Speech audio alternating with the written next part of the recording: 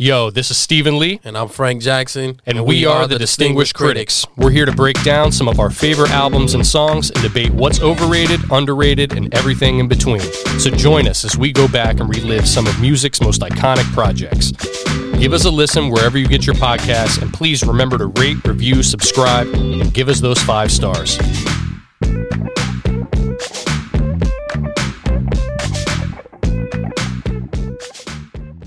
I think it's not that they didn't bring their best, but I think the one slight knock that I have on this project is if we're talking about, Snoop being Dre's protege on The Chronic and M being Dre's protege on 2001, the artist that Dre brought to the forefront in 1992, and I'm speaking of, Lady of Rage, Corrupt, Daz, Nate Dogg, on this project, the artist that he was trying to push never really got to that level. Hitman never did. I'm not taking away anything that he did on this album, but right. As a viable solo artist, he kind of fizzled out after a year or two. Speak Easy Studios. Speak and be heard. I'm Stephen Lee here with Frank Jackson, and on this week's edition of This or That, we're going to be talking about 2 genre-shifting albums. Dr. Dre's true sophomore effort, 2001, and 50 Cent's iconic debut, Get Rich or Die Trying. Frank, how you doing today, man? I'm good, man. Excited to discuss these 2 albums. We chose 2 real heavyweights today. We decided to go with, like you said, Dre. This was a major comeback for him. Dre mentioned on Forgot About Dre, which we most certainly will talk about. He says, my last album was The Chronic, which most certainly was not true. Dre had so much turmoil throughout the 90s, and he almost became a relic. And this was the effort that brought him all the way back and propelled him to even where he had never been before. And then when you talk about 50 Cent, Get Rich or Die Trying, which obviously is under the Dre tree, so many great things are under the Dr. Dre tree.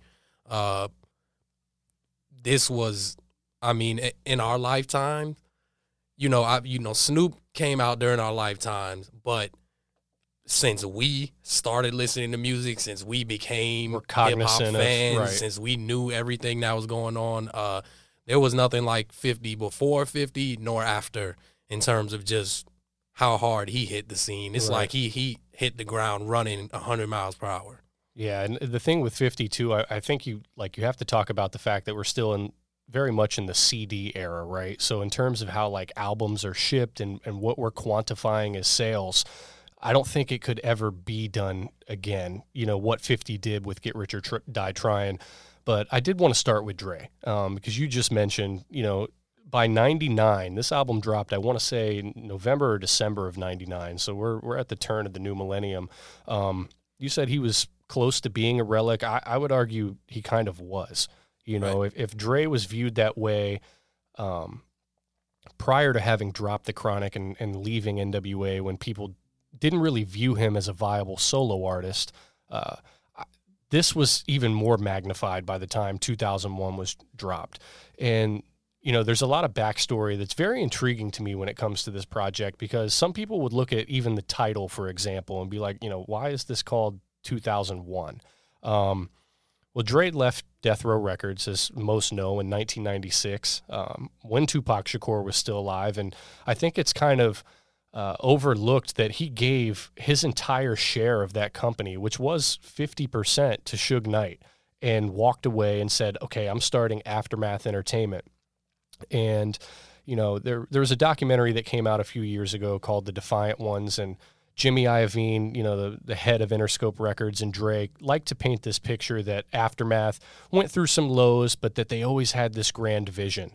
And that may be true, but in that time that Dre started Aftermath, which was in 96, between that and the time that this album dropped, 2001 and 1999, Aftermath was losing money. This was not like, oh, Dre, hit the ground running. You said that The Chronic 2001 wasn't his second album, and that's true. He dropped a compilation in late 96 called Aftermath Presents, and it was a critical and commercial failure. And, following that up a few months later was The Firm, which was, a super group comprised of Nas, AZ, Foxy Brown. It was originally Cormega, then it became Nature. And you think like, okay, Dre on the board for an East Coast hip hop super group, this has to be successful, right? And that simply wasn't the case. I mean, it was a dud of an album. I know we appreciate some of the things that he did around that time, but Dr. Dre in 1999 was not viewed the way we view Dre now, or the way people choose to look at him. Not even close. I mean, he in that time, since he had left Death Row, Dre, now he had a lot of personal issues. There were arrests, there was abuse that, if you know anything about Dre, you've heard of this thing. Dre had a lot of issues with violence against women, a lot of drinking issues, a lot of just personal issues. He had death. He lost his stepbrother, which drove him even further, or half brother. Yeah, I meant half brother, Mm-hmm. Which drove him even further down the drain. So Dre went through a whole lot leading up to this, and as you mentioned, he had 2 albums that followed up The Chronic before 2001, and there was just no remnants of the Dre that people had once known. And he even made mention, even going back to what you said about, Jimmy Iovine may have said, oh, we always had this vision, but Dr. Dre admitted himself, he had lost himself. He felt like his magic was gone. He doubted himself when it came to this. So, Jimmy Iovine can say that, but from the man himself, really what it took to rescue Dre was this thing he never saw coming by the name of Slim Shady. Yeah, white boy from Detroit. And that's really what it took to get. And sometimes you need that stroke of luck. You can have all the talent in the world, and you can have just have writer's block. In this case, producer's block. Right. And he out of nowhere, he hears Eminem, and the rest is kind of history. It's like a light switch went off. Exactly. It reinvigorated him and brought him back to a place of creativity. And Dre's sound had changed. He still had elements of that West Coast G-Funk sound. Right. And for a period there, Dre, he even made mention of it on some of his songs. He wanted to get away from the whole gangster rap thing. Oh, yeah. The single from, we talked about Aftermath Presents, been there, done that. Yep. He kind of completely shed that image. I mean, he's, he mentioned it on 2001. He's like, the last video you saw me, I'm doing the tango in a tuxedo. Yeah. It was almost like the Death Row thing had consumed him so much that he went the complete opposite route with it. And, speaking of the whole starting the G-Funk, it could be argued Above the Law and Dre both kind of started that sound around the same time. Obviously, they were still on Ruthless Records at the time, but Dre really brought that into the mainstream, these heavy hitting Parliament funkadelic samples that really kind of took over not just the West Coast and put a stamp on West Coast hip hop, but it dominated the rap game for 3 or 4 years. And I think by the time this album came out, you were still getting some of that from your Warren G's and your Corrupts, but Dre obviously wanted to kind of shift this. He didn't want to lean on something that he had created 7 years ago and say, okay, this is what I'm bringing into the new millennium. I did want to talk about the title real quick because obviously with the Tupac incident in Vegas, Suge Knight goes to prison and, he's locked up for 5 years. So around this time, Suge is being as petty as Suge could be. And we all know, Suge's reputation Which is another in 2022. So Dre was originally going to title this The Chronic 2000, which honestly sounds like a phenomenal title given that this album dropped in December of 99. Right. And this was going to be the new sound. This is going to be Dr. Dre Reborn. A true follow-up. And obviously The Chronic is such an impactful title when you're talking about hip-hop. I mean, obviously it's a strain of weed, but I think he put that on the map in terms of it not just being that, but like, this sound is dope.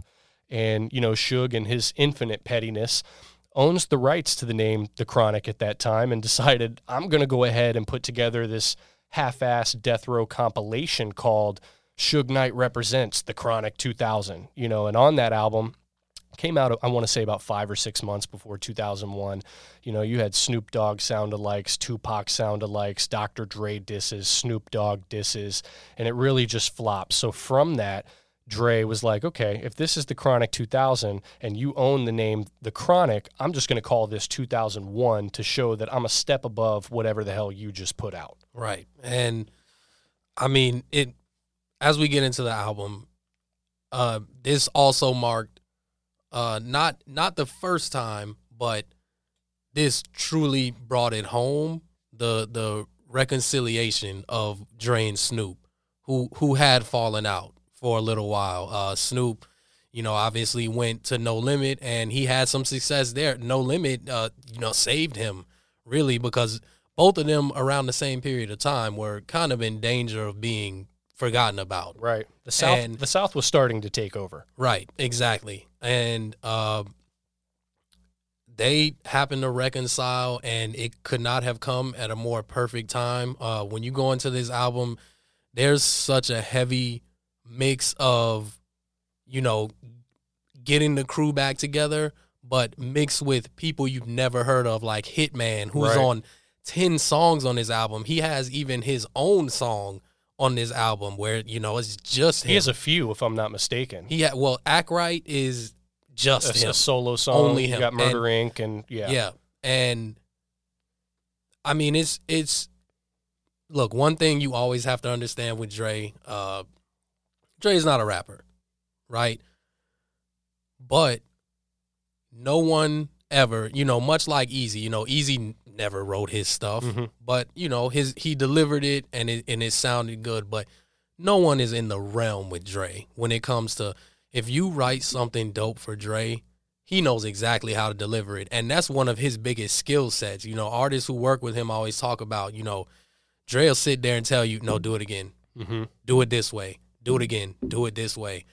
And when it comes out, it's perfect. He has such a knack for knowing exactly how to deliver something. And on this album, you know, obviously the writers he had on the album, everybody's so talented.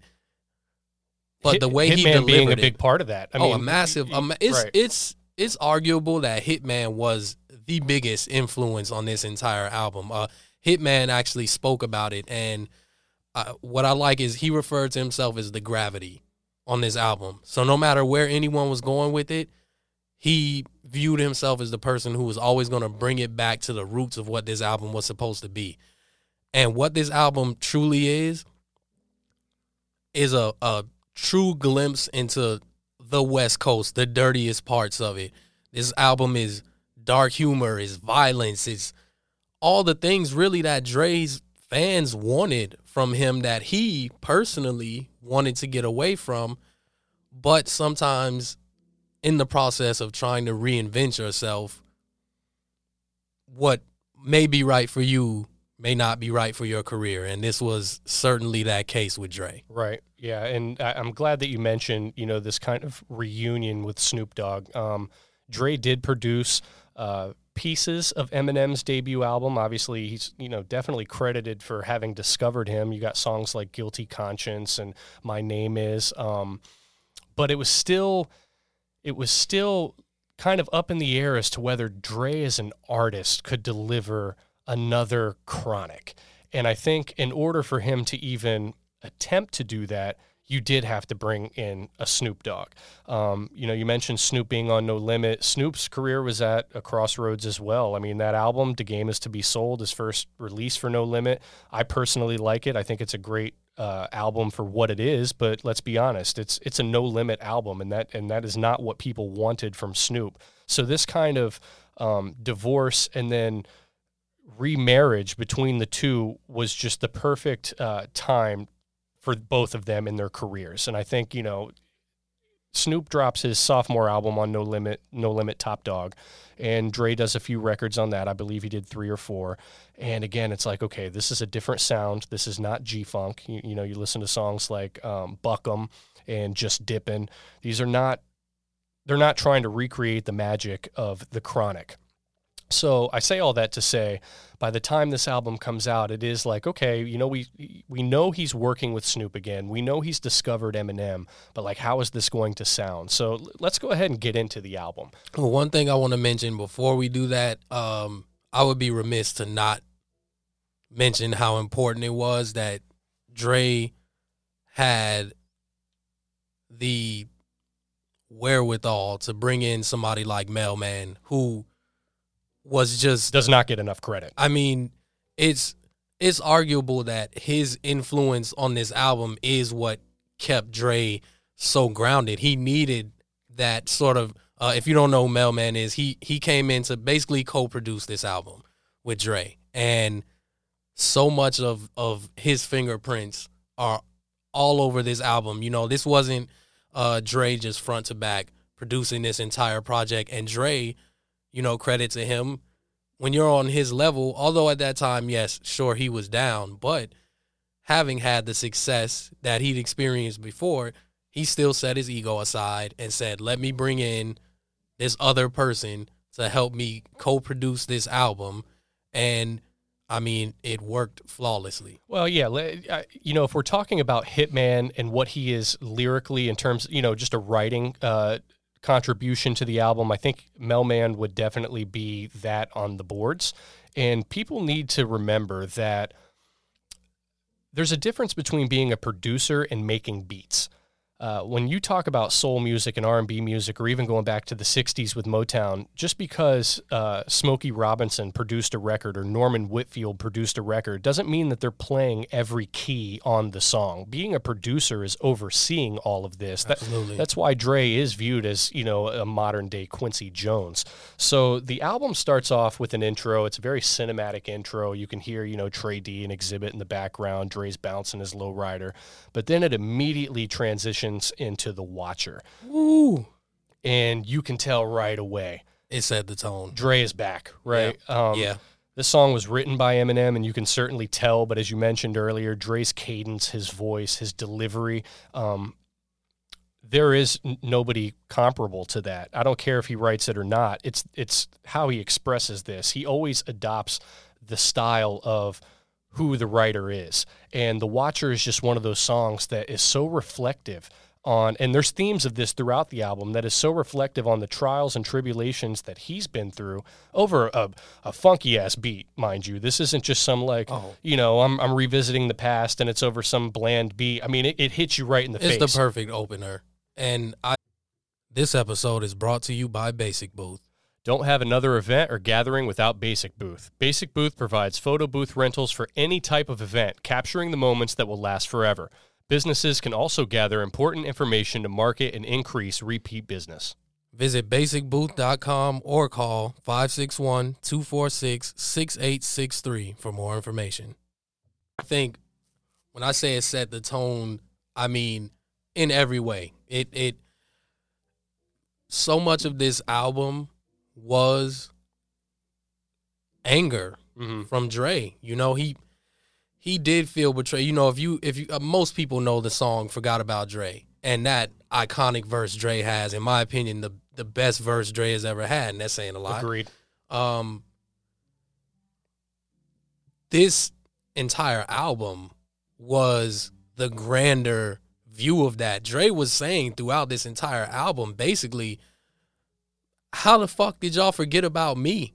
I'm Dre. Like, y'all gonna disrespect me? Who do you think brought you the OG, the Eazy-E's, Ice Cubes, and DOCs? All of this stuff, like Dre is saying throughout this entire album, oh, y'all really thought that I was gone. Like, right. y'all really forgot. Y'all just cast me to the side like I'm nothing. And the anger he has through this album, that's what drove him to make this album. The same failures that he had between The Firm and Aftermath Presents, that is the same shit that led to this album being as great as it is, because he read and listened to all of it. Right. And it absolutely lit a fire under him. And I'm glad he did have those failures, because Who's to say he would have been in this position had he just kept riding high on even some moderately successful albums? Exactly. Just kind of maintaining the status quo. As bad as they did, even though,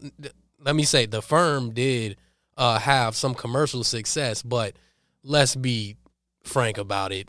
Yeah, Platinum in 1997 simply wasn't good enough for a Nas and Dre project. No, the expectations for something like that were astronomical, and The Firm was something that was just kind of all over the place and never felt like there was any cohesiveness. It just didn't feel right, So despite some commercial success, he had two massive flops, really, and it had to be that bad for this to be that good. Well, you mentioned the anger earlier, and you can definitely feel that sense of like, I really can't believe you just cast me aside and acted like I didn't, push hip hop to where it is right now. But there's another thing that kind of struck me about this album is just the maturity on it. This isn't the Chronic in the sense that he's, he doesn't have brash tales of like, rat-a-tat-tat, and I'm going to get my gat and this, that, and the third. I mean, from the opening song, The Watcher, he has a line where it's like, how would you feel if people wanted you shot? I ain't a thug. How much Tupac in you got? And that's one of the themes of this album, too, is he's not playing the gangster. He's an architect of this, but he's also, this isn't just mindless gangster rap that you saw so much of in the late 90s. Yeah, they are all painting the picture. It's almost like you're taking a ride on like a bulletproof party bus through LA at night, and you just get to see everything. They're just painting the pictures for you. They went and got basically everyone you could ever want on for a truly West Coast album. This album felt like a movie. Right. And it really was just everything that a Dre fan will want is gangster rap, violence, the sex, some of the skits, the partying, like everything that you could ask for from a Dre album was this. Not to mention, he said, let me also throw my protege on here, and this propelled Eminem's star power to yet another level, because Eminem had already experienced success with the Slim Shady LP. Actually sold extremely well. Triple platinum, maybe. Yeah, it might have been 4 times platinum. It sold extremely well. This propelled him to an entirely different level. So, when you get into this album, it's the singles from this album. These are songs that, you can see commercials to this day that still have some of the piano from Still Dre. All right, let's talk about that. Yes. Yeah, because going back to what we were discussing earlier about Dre recognizing his own in-house talent and being able to take certain skills from certain producers or writers and recognize what that could be with the right structure. Scott Storch's whole career was based on these keys.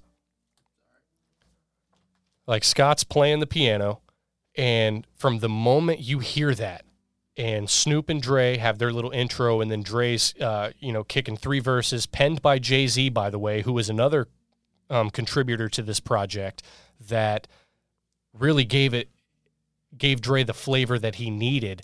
From the moment you hear those keys from Scott Storch, that in itself, to me, changed the sound of West Coast hip-hop for the next 3 or 4 years. Absolutely. And, like I said, you still see there's people who, to this day, we have things like TikTok, all these different social media things. There's kids who are, working on their production skills, making videos. This is one of the first things that they try to replicate. You see it all over the place. Mm-hmm. This song has such an iconic sound that it is truly a single that, people can have singles that are, oh, this was the sound of an era, or this was the sound of, that this decided what would be the sound for the next few years. But this one really, this will live forever. Right. Still Dre is that production, that sound will live forever. And it's arguable, even though that was the first single, it's very arguable that that's not even the biggest single from this album, because then you have Forgot About Dre, which I would argue is the biggest single because of Eminem also being on there. And it was, I made mention earlier, this entire album sort of being the grander view of Dre's last verse on Forgot About Dre. Mm-hmm. That verse itself, it is an absolute mass. It's a perfect verse. It is him getting out literally every single, well, fuck you too. Right. Me personally, I think it's a top 5 hip hop verse of all time, and I don't give a shit that he didn't. Given write the context, I certainly agree with that, right? Because it's not only is it lyrical, but it's, when you look at the stakes, how high were the stakes on this album? I mean, had this album not done well, who knows what the music world is like today? Because Correct. Dre is written off at that point. Right. He's written off. It's like maybe he's doing a few beats on M's next album, but that's the extent of it. I mean, well, he basically just becomes the dude who produces some hit. Like it's not that legend of Dre. That's what it is. This really is where the legend of Dre continued, sort of where the mythology of Dre and his genius became even bigger than just the man himself. Whereas if this didn't succeed the way that it did, then he would have just been the producer. Yeah. He would have just been, Dr. Dre. He makes good beats. Okay, he grew to a legend on this, and Forgot About Dre was truly just the perfect marriage of Dre's anger, lashing out at all the people who had written him off. Eminem just showcasing his penmanship, his lyrical talent, his ability to just, and make you laugh too. And he was funny, like he was able to kind of be a chameleon on anything that he got on. He was such a monster. It can't be understated how pivotal it was for Dre that he made this discovery. Right. In Eminem. And because the timing of all of this too. The timing was perfect, and the way he fits with Dre's production is there's no more perfect marriage. Right. So it's some would argue Dre and Snoop, but I mean it's apples and oranges, Fair, and also kind of two different eras. I think the way Snoop fit with Dre's production, Dre's early production, amazing. Right. Flawless. But the way that M fit with Dre's later mature sort of tweaked production was even, and at the end of the day, Slim Shady was simply a better rapper than Snoop ever was, even though that's never been Snoop like calling card. No, it's his voice. It's everything. Yeah. It's the total package. But just his skill. Like Eminem's skill mixed with Dre's skill made like everything so perfect. Well, that's why the timing of this album is so critical too. I mean, had Dre discovered M and put out the Slim Shady LP and then decided to sit on putting his own album out another 2 or 3 years, maybe this build wouldn't have been as strong, because then the public's already had a chance to really digest a few Eminem projects. But this is still very much, the momentum was still there. He's a freshman on this album, and he's hitting them left and right. Forgot About Dre, definitely. It's arguable, probably the biggest single on this album, but we can't forget the Next Episode either. Yeah. I mean, the Next Episode, if we're talking about M being a perfect fit on Dre's production and this being a lyrical escapade while getting back at the critics, the Next Episode, to me, is a very updated version of the classic feel-good West Coast sound that you came to expect from Snoop and a Nate Dogg, and even Corrupt on the ad-libs, Dr. Dre, motherfucker. Like, all of that was just a callback to what made you fall in love with Dre's music to begin with. Absolutely. I do think this was because Dre did, even though he had matured his sound and he had changed some of the things, it's not like the synths went away or any of that, but they sort of became a secondary part of his production, whereas before they were so prominently featured and just thrown in your face on pretty much every track because it was that heavy kind of Parliament sound, and he had not gotten away from the synths, but they became something that was in the background, and even a change as subtle as that made it such a more modern sound. So when you listen to the next episode, you were just saying it's arguable that the chemistry between Snoop and Dre is every bit as strong as M and Dre, and this would be a perfect example of it. I mean, it's put them up against, or put them up next to I don't want to say against each other. Put them up next to each other, and it really is apples and oranges. But it's both both of them are perfect and fits both of their skill sets perfectly. Because when you listen to the next episode, I mean, if you close your eyes and picture it, it's really just Dre and Snoop, riding the 6'4" down the street, like belling in the Century Club. That's exactly what you picture. And when you picture Forgot About Dre, you're picturing some sort of like wild shit, some angry shit happening. And, for anybody who's seen the video, it's what it reflects, Right. I always thought, like M is what brought out Dre's most fun side, where they can just be crazy and silly with shit and have the darkest humor, like you think of like Guilty Conscience, yeah. Things like that. But Snoop, I think, has always brought out the best in Dre. Mm-hmm. And I think even as I say that him and Eminem have the perfect chemistry, I think the best that gets brought out of Dre has always been with Snoop. Right. Do you have, obviously we're singing the praises of this album because it is a nearly flawless album. Do you have any, do you have any complaints about this record, or is there anything that like kind of stands out as like, I could have done without that, or maybe that wasn't the right fit? Honestly, I cannot really think of one. I think that this, even all the skits, everything fit perfectly. This album felt like a movie to me, really. Mm-hmm. It almost felt like I was watching something like Menace to Society with kind of like some dark humor, but just the audio version. And it's the marriage of everything he had on here. Shout out to Exhibit, of course, who, he's always been... To that point, up until 99, really was kind of viewed as like almost like an East Coast rapper. He was like the West Coast, like underground. I'm a lyrical MC. The production reflected that. But once he got with Dre, it was like, okay, his sound has completely shifted, and for the better, in my opinion.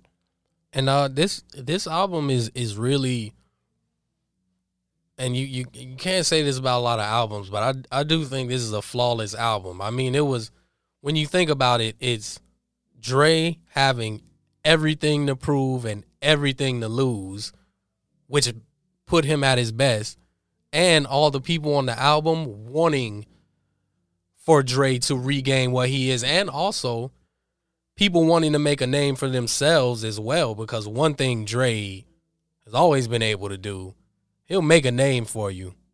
He'll certainly do that. Oh, so you're cemented. If you're on one of these we're talking about Hitman 23 years later, right, because of his contribution solely to this record. Exactly. And so I think, the fact that everybody really brought their who is there a single person on this album that you didn't bring their A game? Like there really isn't anyone, and I'm really not trying to be hyperbolic. I genuinely believe that everybody just brought everything their best, to this album, and we're talking about people whose best is among the best. Right. I think my one, it's not that they didn't bring their best, but I think the one slight knock that I have on this project is, if we're talking about, Snoop being Dre's protege on The Chronic and M being Dre's protege on 2001, the artist that Dre brought to the forefront in 1992, and I'm speaking of, Lady of Rage, Corrupt, Daz, Nate Dogg.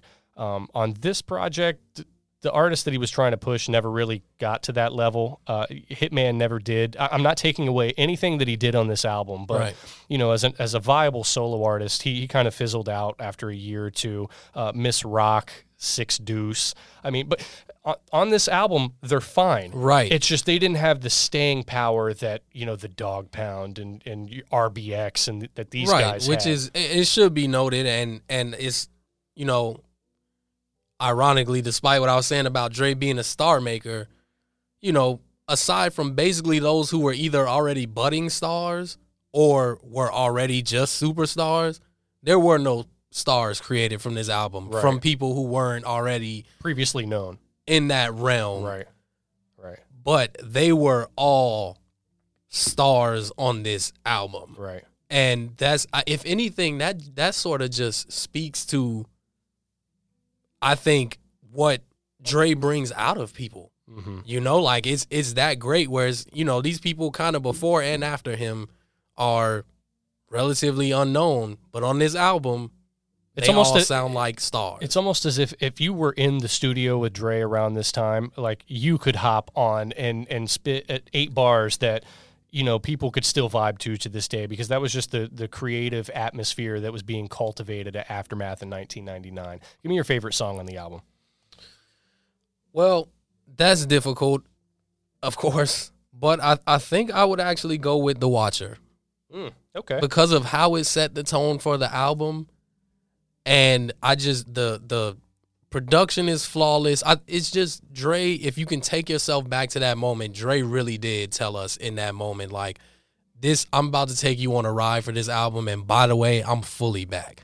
Like, it only took that song. The opening verse. Yeah. Yeah. For you to know, like, oh, okay, he's fully back. This is different. And better than ever. Right. So I would go with The Watcher. Yeah. I can't not go with Forgot About Dre. And it's very rare that, like, a single is the one that gets the most play. Correct. Usually it's one of those deep album cuts, you know, the meat and potatoes of the album, where it's just like, whoa, this is a great track, but maybe it didn't have that single potential. Forgot About Dre is a perfect song from top to bottom. Not only is it a timeless release individually, but like just sandwiched in the middle of this album, I can't think of a more perfect song. That's fair. And it would be my number 2 easily. So I think all in all, it's hard to really find any sort of blemish on this album. And this is what propelled Dre into the next phase of his career. And speaking of the next phase of his career, let's get into it. A few years down the line, you have the introduction of what would eventually become just a mogul, a guy right now who gets mentioned in the same breath with the Jay-Z's and the Diddy's and the Master P's, of guys who completely graduated beyond hip-hop and became true businessmen, like Fortune 500 level businessmen who are so intelligent, and it took a start like this for them to eventually show what they become. So we are talking, of course, about 50 Cent and his just meteoric rise to the top almost instantaneously. Obviously, 50 had done things prior to this, a lot of things in the streets that got him in some trouble. A few on some records too. Yeah. You know, even before this album. I mean, we'll definitely get into that. Yes, he certainly did some things that spilled out into the streets and actually lost him his first record deal. But 50 Cent was not only that, almost cost him his life. Well, right, yeah. Absolutely, and we certainly will talk about that. He was discovered by Eminem. Let's call it paying it forward. So, I mean, obviously Eminem wasn't the first person to discover him, but Eminem is the person who said, "I think we can make a superstar out of this." Just a complete diamond in the rough. Right. Despite all the trouble that came with him, because that was sort of the knock on him, was like, this dude is really not just talking about this shit on songs. Like, he was making these songs and then going and doing it. Yeah, I mean, 50 in 2001, 2002 was viewed as untouchable when it comes to the industry. Why would I invest money in him if he's possibly just going to end up dead tomorrow? Right. Or when he leaves the studio. Or be the biggest legal headache that you've ever had. Go to jail again. And I mean, he was that type. 50 was really out here doing it, which, as we get into this, leads to the allure of him and why he shot up so quickly. Right. Throughout the history of hip-hop, you know, the fans want to have somebody who talks about a certain thing, right? It's sort of like the content is determined by what the fans want. And obviously a lot of the fans have a certain image of what they want a rapper to be. So a lot of rappers will pretend to be that thing. Right. There's no pretending with 50 Cent. No, none at all. I mean, the guy comes on the scene, 98, 99. He drops a song called Life's on the Line. Right. And clearly going at Ja Rule and Murder Inc., who at that time were just starting to bubble, right? I don't even think Ja had dropped his first album, but, he was on Can I Get A? And, I mean, he was making his rounds with X and Jay-Z. Right. And 50 is, I mean, he's taking shots at them left and right. He drops How to Rob. And How to Rob is going at everybody. And yes, it's one of those classic, like, parody, like, of course he's not doing this, but he's talking about robbing everybody in the industry. Pissed off a lot of people. By name. Big Pun had an incident with 50 Cent over this.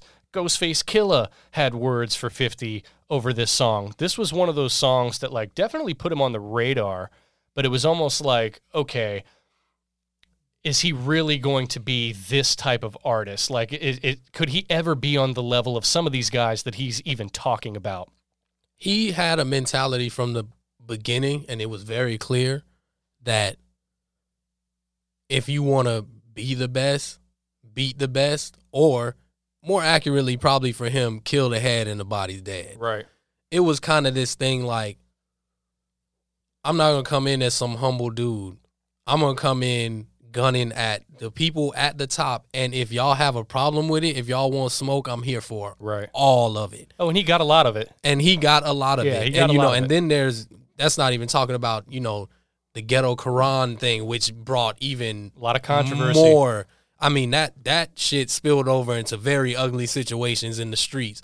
50 was so heavily involved. It was almost like the lines were blurred between what's entertainment and what's real. And for most of the stuff he was talking about, that's all real. It reminded me a lot of Tupac. And I say that to say Ghetto Quran, a song you just mentioned, basically is coming out, and he's dropping names about some real street players that, this guy did the, Preem was the businessman and Prince was the killer. And it's like a lot of these guys were still out there trying to make moves at the time. So when you hear a song like that, the first thing that comes to mind for me is a song like Against All Odds by Tupac, where it's, King Tut and Jimmy Henchman and Haitian Jack. And it's like, dude, mentioning people that will really get you touched. Correct. These are guys that are in the shadows that have been pulling strings for a long time. And, a song like that coupled with Life's on the Line, we mentioned Supreme. Supreme was a heavy hitter in Queens, really one of the most feared men in the borough, like, murders, drugs, all of this throughout the 80s, the Supreme team. Supreme was affiliated with Ja Rule and Murder Inc. And songs like these and this attitude, this brash attitude that 50 brought to the industry immediately is what led to the incident that occurred in May of 2000, which, obviously most fans of 50, or if you're even remotely familiar with 50, know he got shot 9 times as a result of all of this that was going on. Right. And it's funny, but not really funny, sort of in a dark humor kind of way. The joke used to always be, if you want to be like a famous rapper, just get shot, right? If you die, you go diamond, right? But like 50, as we talk about the mythology of people kind of growing into this thing that's even bigger than the man, 50 got shot 9 times and lived to tell it. And not only did he live to tell it, he was, by all accounts, because 50 is well known where he's from and the work that he put in, not on the mic. After his recovery, he was back out there in the streets looking for the people who did it to him. And again, the people that we mentioned are people that still very active at that time. Not only do you not want looking for you damn sure don't go looking for them. Right. But he was, and it was all of that stuff. And keep in mind, we haven't even mentioned the music yet. We're talking about the build up to his career, which is meteoric in and of itself. But like he changed the mixtape game, Frank. Yeah. Like mixtapes is, if you were born in like 1990 like us, or let's just say a little bit after, you might have grown up listening to the Drought 3 or these Lil Wayne mixtapes and these artists that literally pushed their music, gave it away free to the streets just to get their buzz popping. That did not exist before 50 Cent. Right. He changed the game in so many ways. I think this was, we made mention a little bit earlier to Snoop's kind of the way he hit the scene, and it was the biggest thing that hip hop has ever seen. This was next. Right. This was the next one. Like 50 comes along. All the things that we mentioned that were off the mic, just simply his mythology, his story, his legend. It made everyone have to look and listen to what he was going to do next. And what did he do next? You had to. There was this sense of danger, right? There's almost this kind of like sadistic thing that we have, and it's kind of voyeuristic, where we're kind of looking like, oh, something's about to happen. Yeah. He's so self-destructive. Yeah. I wonder what's going to happen next. Right. Keep your eyes on him.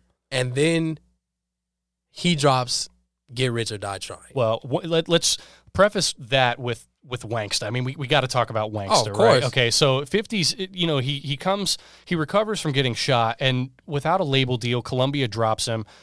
He decides, okay, I'm just going to flood the streets with music. Because of how much of a threat he was, by the way. Correct. To their bottom line. Back to that untouchable thing that, we had mentioned earlier. He just starts flooding the streets with mixtapes, and it becomes the hottest thing in New York. Yep. And, he's got a young protege by the name of Lloyd Banks, who, bar for bar, looks like the next hottest punchline rapper in the game. It all was just this perfect marriage of, we got to talk about the fact his mixtapes, he, to me, was one of the first artists that started taking other people's beats and just kind of remaking them himself, and his song would be hotter than the artist that dropped the song originally. Right. It was like a hip-hop Luther Vandross. I mean, you had... It was like one of those things. Yeah, like, Always man, and Forever, and House like, is Not a Home. Shit, and he took it. Now it's a wrap for that. Yeah. It's not my song anymore. Yeah. It's... So that gets him discovered by Am. Right. Now, obviously, the big song that ends up on the 8 Mile soundtrack in 2002 is Wanksta. I mean, if you were around during that time, summer of 2002, you could not avoid the storm that was coming. You could see the storm coming in 50 Cent.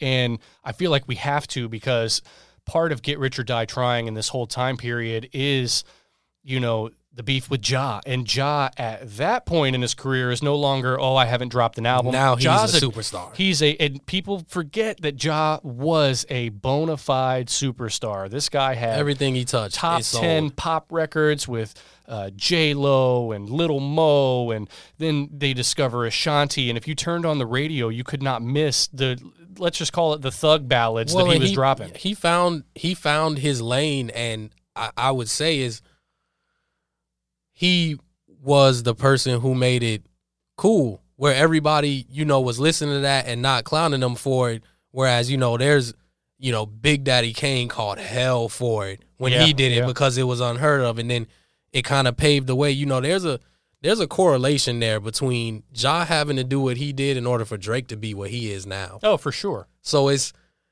he kind of, in that way, was really a pioneer. Yeah, he was a pioneer. A lot of paths. That being said, though it may have been cool to a lot of people at the time, save for your old heads who were like, this ain't real, Yeah.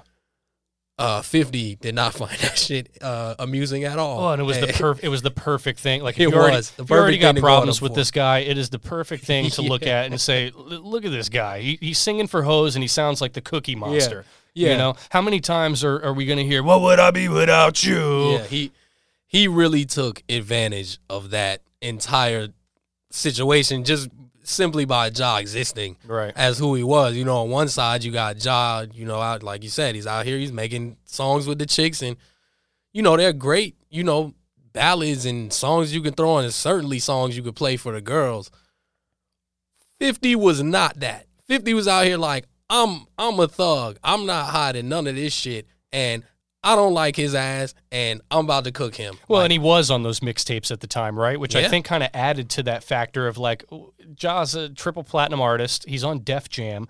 This label isn't going to want to take on 50 Cent, a guy that just got shot 2 years ago. Yeah, he's making mixtapes that the streets are kind of flocking to, but, you know, we don't want to touch somebody that's going to go directly at one of the most commercially successful artists in the game to that point. 50 was... and Eminem didn't care. No, well, Eminem certainly... He had the perfect person backing him. Right, the machine, if you will. Right. And, again, if it's not... To provide a perfect amount of context for how huge 50 was hitting the scene, it was bigger than when Eminem hit the scene. Now, Eminem, a superiorly skilled lyricist and music maker and hit maker, and he was white in hip-hop. That's something that will always just shoot you to the top. His debut, his rise on the scene is nothing compared to 50's. It's true, though. It is, that's obviously no knock on Eminem, who also almost rose to the top immediately. But 50 was just this thing that was larger than life, right? And, you know, through all this shit, he has all this turmoil surrounding him. He has what seems like all of New York trying to kill him. And he did sort of develop this Nicky Barnes, Mr. Untouchable thing, where it's like, yeah, you could try. They already shot me 9 times. You know, I don't like you. Fuck you. I put in work. Like you. It's like he had nothing to lose, so he was just going to do what he wanted to do. And, you know, M's looking at that and saying, he's starting Shady Records, and he's saying, I need to present an artist. I mean, he had D12, you know, Obi Trice was around the corner, but he's looking at it like this could be the meal ticket. Like M does have an ear for talent. And boy, was it. It was. So, 50 drops Wanksta on the 8 Mile soundtrack.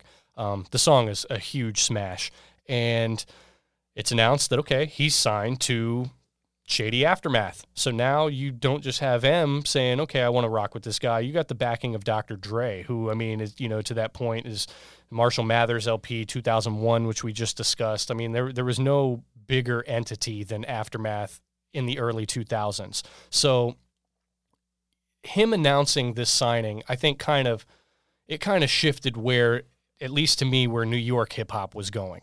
Because New York at that time, obviously we mentioned Ja, Jay was feuding with Nas. I just felt like there was kind of a void there for a street artist, because DMX was, rest in peace, X. X was kind of fading. His demons were getting the best of him at that time. Right. There was a real lane for a hungry young artist from the streets to come in and kind of bring New York back to that. And 50 did not shy away from that. He saw that void. He also made mention of it on High all the time, If David could go against Goliath with a stone, I could go at Nas and Jigga, both for the throne. Right. Like he saw all of this and said, I'm about to take over. And he knew what he had on his hands. He's spoken about it in interviews. He knew when he recorded that album, like, I'm about to wreck the game. And I have so many people that don't like me. This is about to turn me into a super mega star. It was this total package, right? Because, well, let's go into let's get into the album in the club. One of the biggest club anthems. I mean, it is. I think that's one of the biggest singles ever in hip hop. It's one of the biggest singles ever in hip hop, and it was this thing where, 50 has this persona around him that's almost like part dead man, part boogeyman, part shooter, part, all these bad things, right? He drops In the Club, and now there's an anthem that women will lose their shit to. Right. And he didn't have to try to cross over to get there. And that's one thing that sticks out to me about this album is, I mean, we talked about the singles on 2001. As great as they are, the singles on this album go toe-to-toe with that. They're right on that level. Very much so. He was able to cross over and become a bona fide pop artist without ever having to try. Now, he tried in later years. You could tell he was reaching for that. Absolutely. But here, this is just a very organic feeling of an artist that's making good music. I mean, you have to mention, even to this day, although he doesn't make a whole lot of music anymore, 50's ability to craft songs. I'm not talking about write a 16. I'm talking about write a chorus and be melodic with it, but not have to reach for that, oh, he's singing on a record, is unparalleled to this day. It never felt like he was. Never felt that way. It never felt like he was, even though he did at times, right? But it was really just harmonizing. So it was sort of, he found this perfect pocket to where he could harmonize on something, but people not accuse him of doing the same thing that he was getting on Job out. Right. And it was just genius. And you look at the singles from this album, all right, we already mentioned In the Club. So that iconic Dre production. That's one that women are going to lose their shit to, right? But then you got 21 Questions. Right. And that's one where it's like, rest in peace, Nate Dogg. Oh, look, he's a sweet thug. Like, it's sort of this thing, right, where there's he's a sensitivity. It was almost like Pac-esque in that sense. Except where it's just not as great at it, but yes. There was a vulnerability to him once he's dropping songs like that. And when you think about this from sort of a schematic standpoint, it was genius because he had to know, right? Like, I know I got the goons on my side, right? I know the kids are gonna listen to this shit because they're hits, whatever. Like, the young people are gonna like it. How do I get the women to kind of embrace me, and at that point have just my demographic be anybody with ears, right? There you go. 21 Questions, PIMP, another record that just took off through the fucking stratosphere. I mean, to another level. Like, he couldn't miss on this album. There were so many songs on this album, and I would argue here's where 50 has a leg up on Dre with respect to 2001. 50 has more songs on this album that could have been singles than Dre did on 2001. You look at songs like If I Can't or What Up Gangsta. I mean, these songs could have been released as the first single, and I think they would have took off the same way. They just have that feel. If they put out Patiently Waiting as a single, it would have destroyed. And then you got the Eminem beat and the Eminem feature. Yeah, and the Eminem, which I'm glad you mentioned that. That's Eminem's beat, and it was a great beat. It was the perfect beat for this song. Like, this album deserves to be what it became. This album has since gone. This album is diamond. It is diamond. Yes, this album is diamond. I think it sold 1.2 the first week alone. I mean, it deserves every bit of that, right? We had never seen anything quite like this. No. Like, it comes out, and we haven't even mentioned, by the way, Many Men is still easily one of my favorite songs of all time. I still listen to this album, but I can't skip Many Men. Right.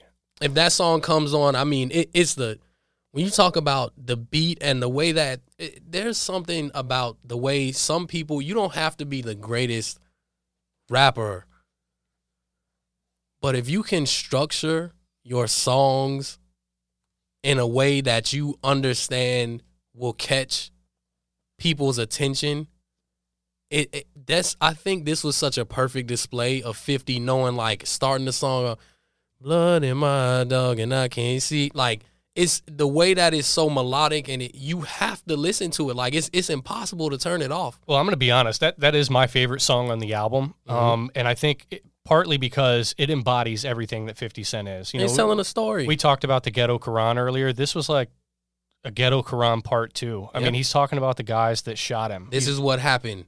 Right. And this is where I am now. He wasn't going to change, even though he's now got this, this commercial backing. And just from the harmonization and like you said, the way he's crafting the melodies and the hook and everything about it, it's such a perfect record amongst so many songs that are on that level. I mean, this whole album is just literally from front to back.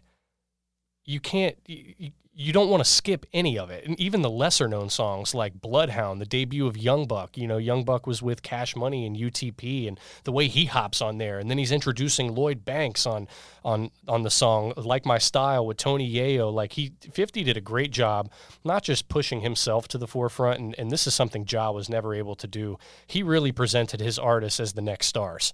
Ja had Black Child and Cadillac Ta, and but you could tell early on that Young Buck was going to be a star, Lloyd Banks was going to be a star. Yeah, 50 went out there and pushed almost immediately. 50 said, I'm 50, but by the way, I'm a brand. Right. And this is my brand with sneakers and and all of that happened. I mean, this album was so big, it all just happened right then. Tank tops, hats, G-Unit clothing. You had all this different stuff, right? And just the allure around him continued to grow and grow, and he blew up into this thing that felt like it had always been there. It was almost like he had been a superstar forever when really he was the newest of new money. Right. And again, we're talking about how great and iconic these songs are. 50 never lost a sense of who he was as a hungry MC, in the sense that all that shit he was talking about Murder Inc. that ended up getting him shot, and he kept talking it out, on the mixtapes. He still brought that to this album. And, we have to talk about Back Down, produced by Dr. Dre. Absolutely. I mean, it's a song, quite frankly, and listen, I'll catch flack for this, but I'm a Ja Rule fan. All those records that, that we were talking about, the pop ballads and stuff, I don't have any problem with that, but this singular song almost came out and just crushed everything that Ja Rule was, and he never recovered from it. Yeah, I mean, he absolutely just... Because now he's catering to the old heads that, they don't like those Ja records. They don't like the way this sing-song hip-hop shit is going. 50 brought it back and said, no, I'm not rocking with any of that shit. Like I said, you sing for hoes and sound like the Cookie Monster. You're never going to sell Mitsubishi Ta and Crack Child. I mean, he shut down their whole camp with one song and one album. I think that was really the one. Like that was the nail in the coffin right there. After that, there was really no chance that Ja and Murder Inc. were going to be able to recover from that whole thing. And by the way, having Eminem as somebody that you also have against you is not good, because Eminem is really damn good at insulting people. Right. Like he is great at that. Eminem, former battle rapper, and you see every bit of it. 50 and him is unfair. 50 knew what he was doing, too. I mean, not only did he shut down Ja, but he made Ja feel like, I got to go back to the drawing board and make a whole album about 50 and M and Dre, and completely abandoned the formula that had worked so well for him. And before Rent Free existed. Right. He dropped that 50 did that bullshit Blood in My Eye, later in the year, and it was done. So not only do you have an artist like 50 who comes out and he's got these anthems, these club anthems, and he's got these street anthems, and he's got shit for the ladies, but he effectively killed one of the biggest rappers in the game to that point. And that, in hip hop, where it is a competitive sport, I mean, that's just the cherry on top. You catch a body, and that's, once you do that, you're pretty much cemented, right? Once you do that. But don't want to fail to mention, things could have gotten really ugly with 50 and his. And I know that's relative. Things obviously had gotten ugly with 50, but he did engage in a beef with Fat Joe. That stemmed from the song New York, and that situation, I would just encourage people to go listen, read about it. That could have gotten extremely ugly, and it took really the death of Chris Lighty for them to end up coming together and squashing that, because that was about to turn into a major war in New York. And that's just to give you some context on really how dangerous 50 Cent was, in terms of, he was so reckless, but that same recklessness is what shot him all the way to the top. And by the way, it's not like he was controversial and not talented, because he made this outstanding album. Now, and maybe one day we'll do an episode on really 50's beefs and how all of that. We could certainly do an episode on that alone. We'll definitely get into that at a later date. When it comes to this album, though, I'll admit there are probably 2 or 3 tracks that I could skip on this album. I'm not going to front to back it. But for me, when I think about where I was and what an album did for me, how I felt when it came out, how massive it was to me, and also how much I still listen to it to this day, how much it stuck with me. Get Rich or Die Tryin' is in my top 5 for impact reasons. Mm-hmm.